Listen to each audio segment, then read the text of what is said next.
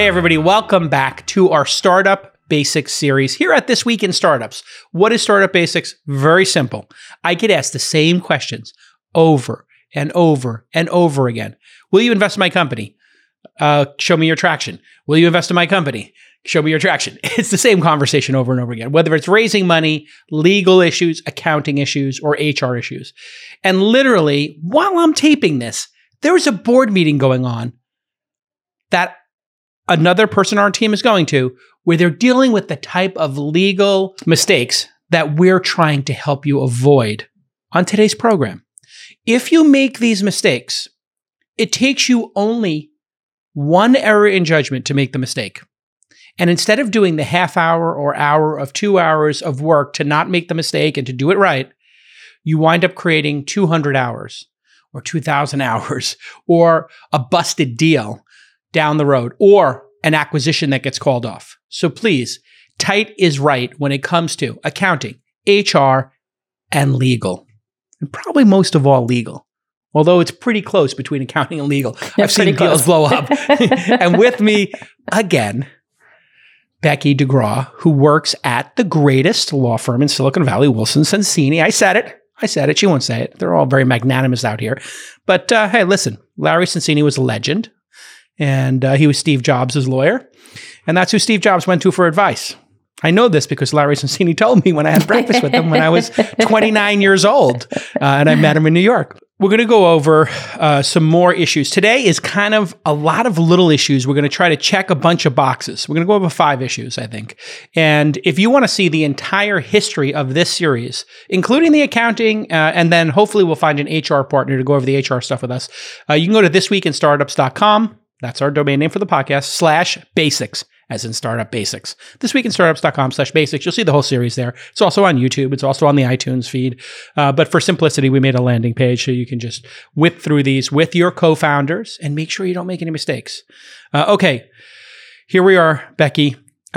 We've done a lot of great topics. Negotiating a term sheet, employment agreements, financing structures, legal disputes between co-founders, how to run a board meeting. That one went really well. I got great feedback on that.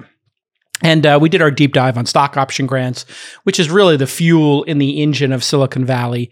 I'm assuming you got some good feedback on the pod so far and the basics? Yeah, absolutely. There you go. Now you're a star. Look at that. Now you can start your own podcast, the Wilson Sonsini Legal Podcast, coming to you in 2022. All right. So today, we just thought, let's go through your email box. Let's go through your schedule and find all of the repetitive mistakes people make. Let's go over the first one, a missed 83B election. I think we should explain what an 83B election is first, yeah?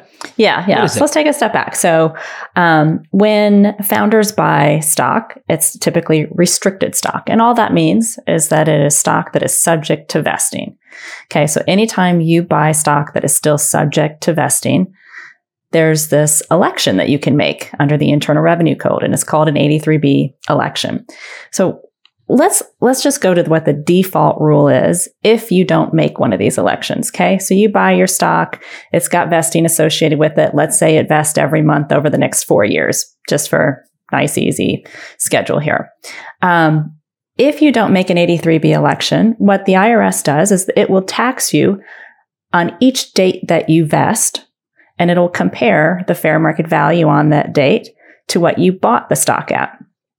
So maybe your first vesting date, no big deal, right? You probably vest a month later. It's probably still the same fair market value. But let's take a look maybe a year out when your stock starts vesting. The fair market value of that stock, presumably, if you're doing something right, yeah, hopefully you're growing, that the value of the company is increasing over time. So year out, you have some stock vesting. The IRS is going to say, okay, it's 5 cents per share and you only paid a penny per share. We're going to tax you on the delta between that of the 4 cents per share. And they do that every month. And every month, as the value goes up, this tax bill can be really painful.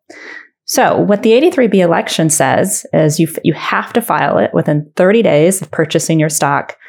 Absolutely no exceptions to that. A lot of things in corporate law we can ratify, we can waive, we can go back and get the right approvals for and fix in a number of regards. This isn't corporate law. This is IRS. There are no... They do not play games. They don't have a sense of humor about many things. Yeah. I'm not saying they're humorless, but they're not known for their flexibility. Let's leave it at that. Exactly. So this 30 days is a serious 30 days, no exceptions to it. But if you make the filing within that 30-day period, what the filing says is you're basically telling the IRS, hey, I understand that I may not vest in all of these shares, but I want you to tax me today as though I am vested in all of the shares, and I want to pay tax today on all of it. The beauty of that is when you buy your shares on day one, you are paying the fair market value for those shares. So the delta between what you pay and the fair market value should be 0, which means tax me on 0. Perfect. That's great. That's exactly what you want to get taxed on. Sounds fair to me. So that's what the 83B election does, is allows you to get all of that done up front, ensure that you don't have ongoing taxation at different valuations over the course of the period of time that you're vesting. And if you do it right, you have 0 tax. Perfect. So this is absolutely critical for you to get right. And it's really easy to do. As a matter of fact, it's no work for the founder. This is your attorney's job, correct? No. Oh, okay. No. Wait, whose job is it? It's the founder's job. It's the founder's job. Okay. But we tee it up. So okay. Well, I mean, if you have an attorney and they don't alert you to this, they're not a startup attorney, are they? No. So literally, this is how we do it. Like, you have your restricted stock purchase agreement, and in the same document as an exhibit to the purchase agreement, we have the 83B election already there, already filled out for you. Got it. We will remind you. We will hassle you. But it's still your responsibility. Okay, I got it. It's your responsibility to actually mail it in. We don't want to be responsible for your tax issue if you don't mail it. Exactly. So get it done. No excuses. All right. Next up, founders and investors think they own the company, but they didn't actually buy any stock. I get this one all the time. So I will hear, you know what? I incorporated the company. Look, here's my certificate of incorporation. We filed it in Delaware. I've got the company. I'm like, okay, great. What other paperwork do you have? Well, I haven't done any other paperwork yet. Okay.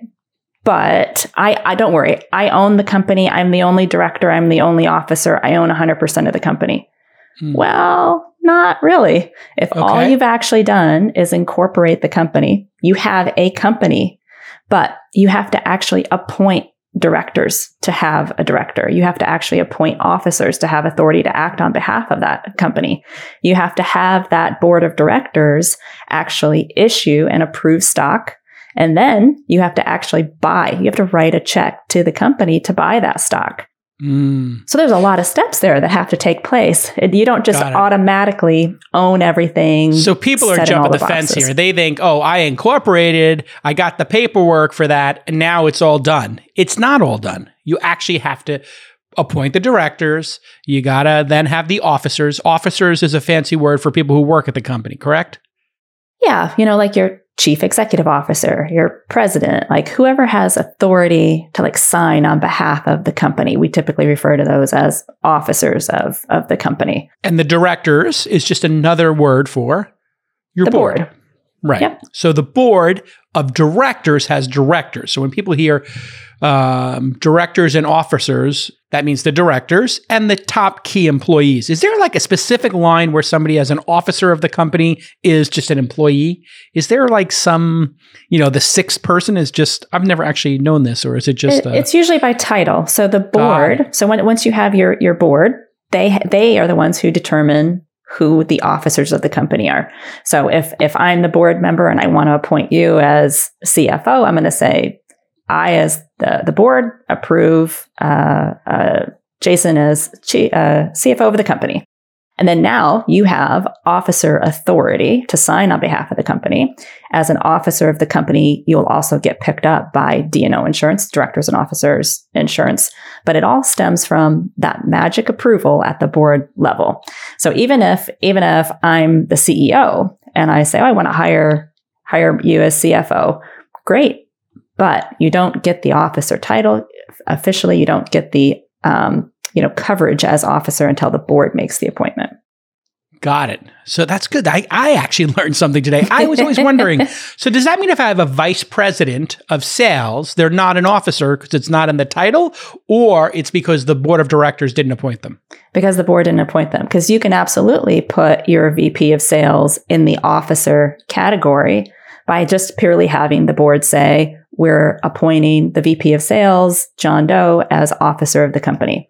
And conversely, if they do have officer in their title, and they weren't actually appointed by the board, they're not an officer. So if you say, hey, I'll give you the CTO title, but I didn't actually get the board to give them that gig, then they are not an officer of the company. You've got a title, but you don't have the officer authority. Got it. And that means signing for the company, legal documents on behalf of the company. Now, if the CTO, let's just come up with a farcical question here. The CTO signs an agreement for $1 million worth of servers, but they weren't an actual officer. Does that make that contract null and void? And then how does the person procuring that, the person who sold them the million servers know? Do they ask, do you have signing authority? So on really big contracts, you can get asked that question. Banks, for example, will ask you to do an actual certification to show who the officers are. In most instances, your vendor agreements, they're not going to ask for that.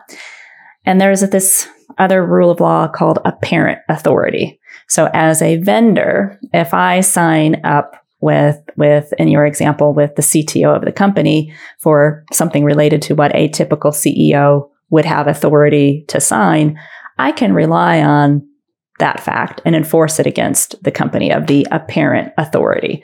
And then there will be issues behind the scene as to how that gets handled and things of that nature if the company didn't want to honor it. But ultimately, apparent authority is a real thing. Vendors, suppliers, third parties can rely on that.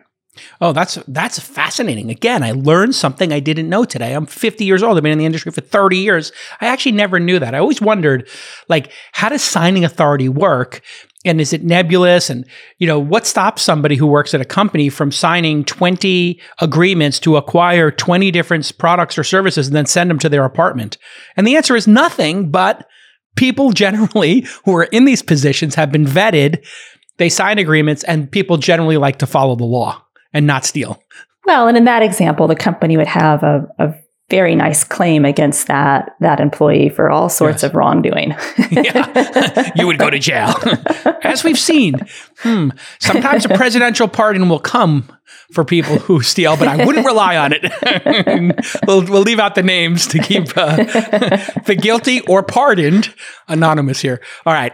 Wait until funding to set up a company. Yes. Tax and valuation issues ensue.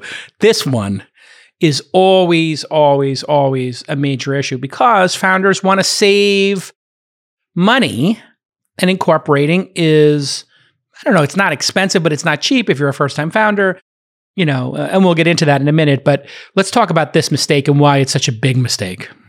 Yeah, I hear this one all the time too. It's like, yeah, I know I need to set up a company. I know I need to do all of that, but we're just figuring things out. I'm going to wait until we actually get some traction. I'm going to wait till we get funding, and then I'll just do it all.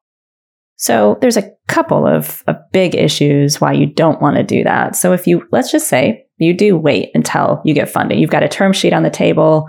It's nice. You got a Series seed financing. Let's just say they're going to put in $2 million at an $8 million pre-money valuation. Okay, isn't that great? We just landed this. This is exciting. Yeah. We're not even incorporated, and we're rich. Not even incorporated, but this is amazing. So now you reach out to the lawyer and you say, okay, I need to get incorporated. And the lawyer says, okay, great. We got to issue you some stock. Oh, by the way, the valuation of your company now has to take into account the fact that you have a term sheet sitting on your desk saying that the value of the company is worth $8 million. Granted, you don't have to issue your stock at $8 million because that's for preferred stock. But you absolutely do have to go and get what we call a 409A valuation report from a third party to say, what is the value of the common stock, assuming that this financing goes through? It's no longer 1/1000th of a penny per share. I can promise you that. I don't know what the value is, but it's a whole lot further north of that.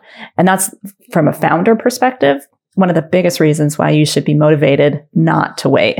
Like you're going to pay a lot for your stock for no reason. Let me ask you a question that you might be a little biased in.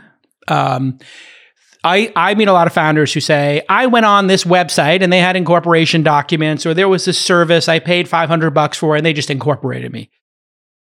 You must take on clients who have done this before. Are those services actually okay to use, or do they lead to downstream problems? Yes and no. So if you go through one of those services, and I think we've seen them all, if you go through one of those services, some are better than others, right? There's some that there's a range. There's a range. The thing about those services is you have to be a little bit on the ball. You have to be proactive. They're going to send you a bunch of documents and you could say, okay, cool. I got all my documents. This happens a lot too, but you don't sign anything. You don't actually write that check to purchase your stock. You're kind of back in the same place that we just talked about. You may have all the documents sitting in front of you, but you didn't actually take the execution level. You didn't do that. Or maybe you did sign the documents, but you didn't write the check. That means you still didn't buy the stock. Or you signed the documents, wrote the check, but you didn't file the 83B election. You can see how all these things start to come together. Yeah. So, I mean, if you do use one of those services, you might make some mistakes. If you're really detail oriented, you might get it right. You may or may not. And then hiring an attorney does cost, and doing all the setup, a couple of $1,000s, I would say, typically in my experience. So yeah, you can save some money on the margins, but I always tell everybody, just do it right. This is not the place to try to save money. Yeah. So that's one of the reasons, right? Is for founders, you personally, this is going to affect your pocketbook. This is going to affect how much you pay for your stock. So get it done early. The other thing would be, any type of contracts. Like, what have you done up until this point? Like, you didn't have a company. So if you hired a website developer, you hired somebody to do, write some code for you, that contract must have been between you personally and that developer. You now got to get that contract and all the rights under that contract into the company. The old IP assignment. Now comes the cleanup work. Exactly. So, maybe the third party is amenable to signing a quick, easy assignment. No big deal. You still have to go through the process of getting that assignment. Or they could be like, well, no, you have to pay me. I want $10K more. Exactly. And thus the extraction starts. I've been there. And if you go to them in the context of, hey, we really need this to get done because we're trying to get funding, you just let the cat out of the bag as to where the leverage is. Exactly. Oh, how much are you raising? $2 million? Yeah. Great. It sounds like I should get 1% of that because people just assume that $2 million is going in the founders' pockets. This is like one of the great misconceptions of our industry is that when people raise money, they think the founders get the money. That's called a secondary transaction. That does occur, but not that often. When people invest in a company, it goes to the company, not the employee, or the founder rather, and certainly not the employee. At least not in the early stages, right? Like if you get to like Series B, C, secondaries may be more prevalent, but in the early stages, the money is definitely going to grow the company first and foremost. Here's just a little bit of an aside. 10 years ago, when you were but an associate coming up in the world, how often did you see secondary shares occurring in a Series B versus today? Out of 10. That's a good question. I would say maybe 10 years ago. Out of 10. Yeah. Maybe even less. Maybe 1 in 20 even, yeah. Yeah. Okay. And then today, Series B? Series B, I would say maybe, I'm going to go with like 3. Okay, 30% of the time, right. So it's gone probably like 5-6x. It has become kind of a standard for founders who have a really competitive deal to just take a little bit off the table. It's very weird how that's become a standard. And I think it has perverted in a way how people pick their investors now. Because some investors who don't have the reputation will offer a lot of cash. It's almost like they're buying the deal, would be a cynical way to frame it. And then the elite investors are like, well, don't we want all the money to go in the company? Aren't we playing for the equity? And they're like, well, I would like to buy my apartment. And it's like, all right, let's, we'll hash it out. But I've seen some folks come in and just be like, I'll give each of the founders $2 million, $3 million just to get the deal. And then I don't know how you personally feel about it. I don't know if you're allowed to have a personal opinion as an attorney, but it does. Is my cynical take in some ways accurate that people use it as a way to win deals? I think so. I think they do. I think it's another material term of the financing to consider, right? When you are sitting on the board and making a decision whether to approve the financing, you wear this hat that has fiduciary duties attached to it. Don't I know it? Don't I know it? And, in that situation, a founder should not be voting in favor one way or another to approve a deal solely because one has a secondary and the other does not. And we would obviously counsel company in that direction. But if all other terms are equal, there's no reason not to say we're going to go with this deal because it has this extra feature. I'm so old school now. I find myself like, I have these like old school ideas that we should really run things properly. And I find myself asking all these questions and people are like, whatever, like it's standard now. And I'm just like, is it standard? I'm not so sure. What's interesting is I think a lot of the reason that we have moved in this direction is we are definitely in a founder-friendly, company-friendly market right now. Right. More so than ever. The pendulum has swung. Oof. The pendulum has swung, 10 years ago, I think, maybe not. But each year. Somewhere in the middle. Yeah.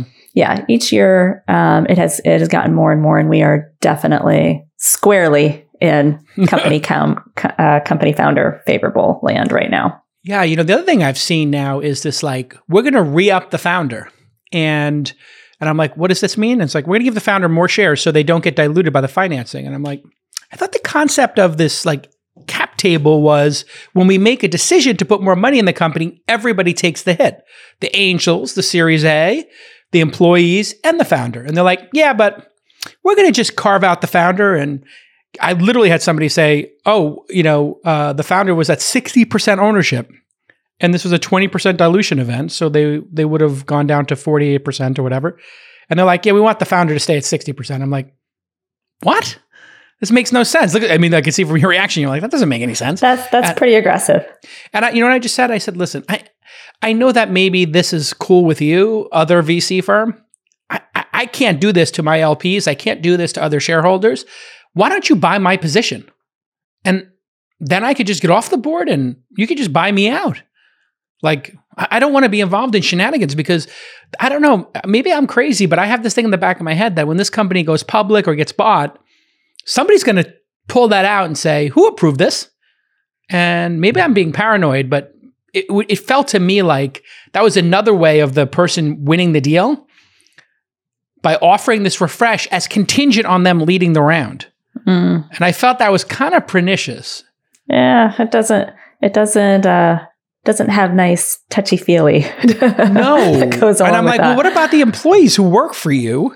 Yeah. Who are getting diluted 20% and you're not? At the Friday all hands, do you want to have that conversation that they took dilution and you didn't? I was like, also, shouldn't these things be separated? Like, I was like, why can't this be a discussion the board has in 6 months? Why is this tied to financing? That doesn't make sense to me either. Like, shouldn't those things be separate? Ideally, they should be, right? They're two different transactions. And to your point, if they're coupling them together and conditioning them on each other to try to be more competitive in the eyes of the founder, I see that's why they're doing it. But as the board, ultimately it's the board that makes the decision to both go forward with the financing and to go forward with the re-up. The board should be exercising fiduciary duties with respect to each of those transactions and understanding what is the landscape, what if we walk away from this deal, how bad is it, et cetera. The times when I think that founder re-ups make sense is where you have maybe a couple of founders who have been involved, so they didn't have as big of a percentage to start with. We've gone through multiple rounds of funding. They're still showing up, kicking butt every day, but they're fully vested and their percentage is now creeped down to less than 10%.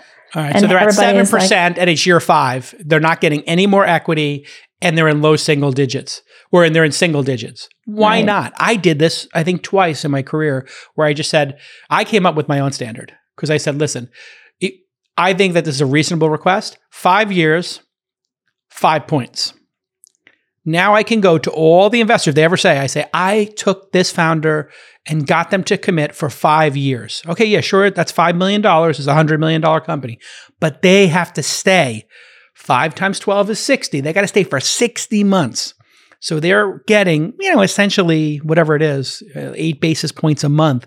We got them. It's hard to leave when you're getting that kind of compensation every month. And I said, no cliff, just monthly from the start. And it worked both times. It was a reasonable request both times. But I added the 5th year to kind of make it more palatable to the other investors and board members. I don't know. What do you think of my innovation? Rate my innovation. Sound reasonable? I think it's reasonable. I think 4 years would have been totally fine. But again, it's the concept of if these are the people that are really leading the company, still leading the company, and they've just been diluted down so much because of all of the rounds and they're fully vested, that's the situation where you want to say, hey, we need to make sure these people are still motivated. We want to make sure that they're not going to go and look for the next best thing, that you re-up them. You give them a little extra to keep them involved.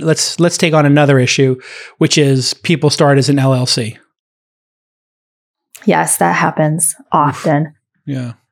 A partnership, a limited liability corporation, which is a partnership. Is that right? They're different. There's limited partnerships and then there's limited liability companies. Limited partnerships we rarely see, luckily. Like that's usually on the fun side of things. Most times when people set up a company, if they don't do it as a corporation, they do it as an LLC. I'm actually working on one where they set up their LLC in Montana. Wow. It's very... Wow.